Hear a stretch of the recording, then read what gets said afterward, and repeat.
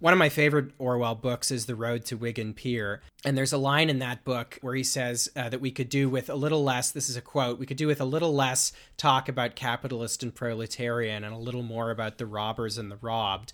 I think that there is a streak in Orwell where he genuinely wants to align himself with the common person.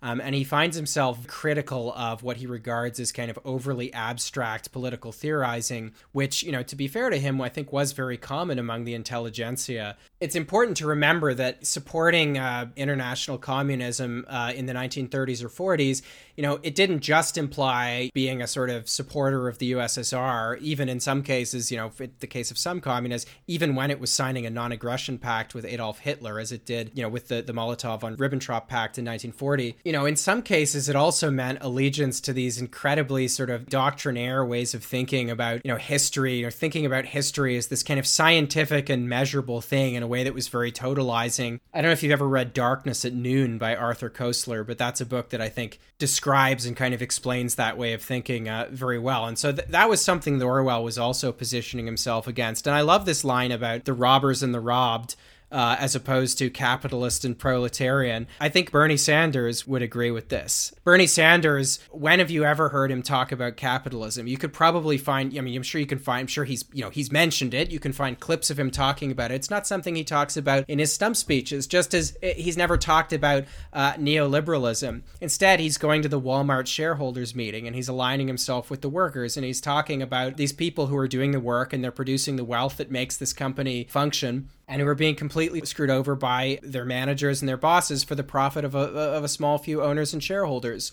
I think Orwell's politics, you know, really need to be seen in the same light. That is something that really defines his socialism. And I think where I disagree with it is I think you can go too far with that sentiment, and in trying to align yourself with the common person, you can assume that the common person is perhaps more reactionary inherently than they necessarily are. That's why I don't think, you know, for example, Keir Starmer's idea of, you know, sort of a faith and flag Labour Party is, I don't think that's where the sort of true, you know, pro-working class politics lies. But before we turn to our last day's essay, there's just one more thing I wanted to read. And this is from 1984, which, you know, I assume most people listening have probably read.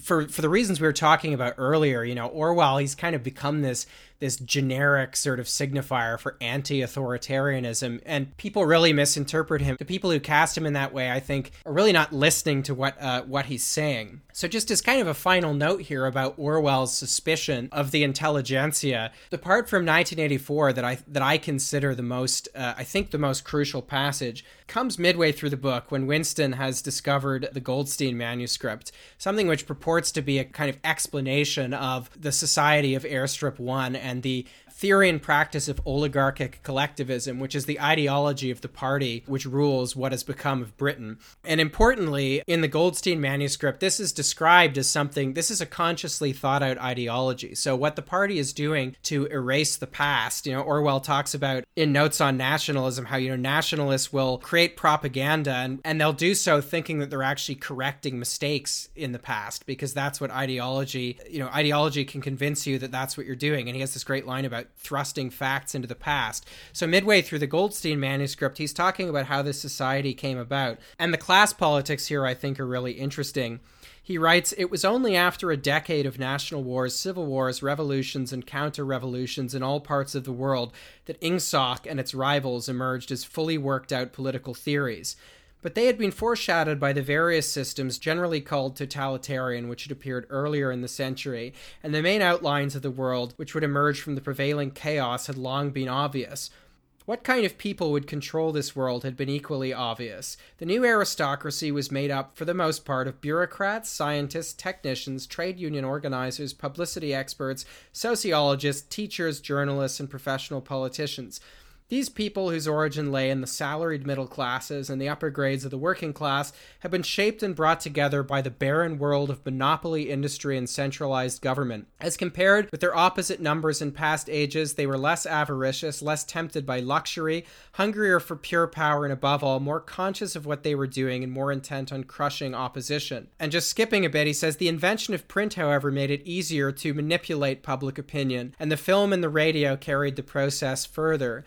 With the development of television and this technical advance which made it possible to receive and transmit simultaneously on the same instrument, private life came to an end. Every citizen, or at least every citizen important enough to be worth watching, could be kept for 24 hours a day under the eyes of the police and in the sound of official propaganda, which all the channels of communication closed. The possibility of enforcing not only complete obedience to the will of the state, but complete uniformity of opinion on all subjects now existed for the first time. So there's a lot to say about this, but I think there are two things, there's two remarks I want to make about that passage. The first is, borrowing a few of the professions he mentions, I mean, I don't know about teachers and trade union organizers, the antagonists in that passage are people who, as he put it, were brought together by the nexus of monopoly industry and centralized government.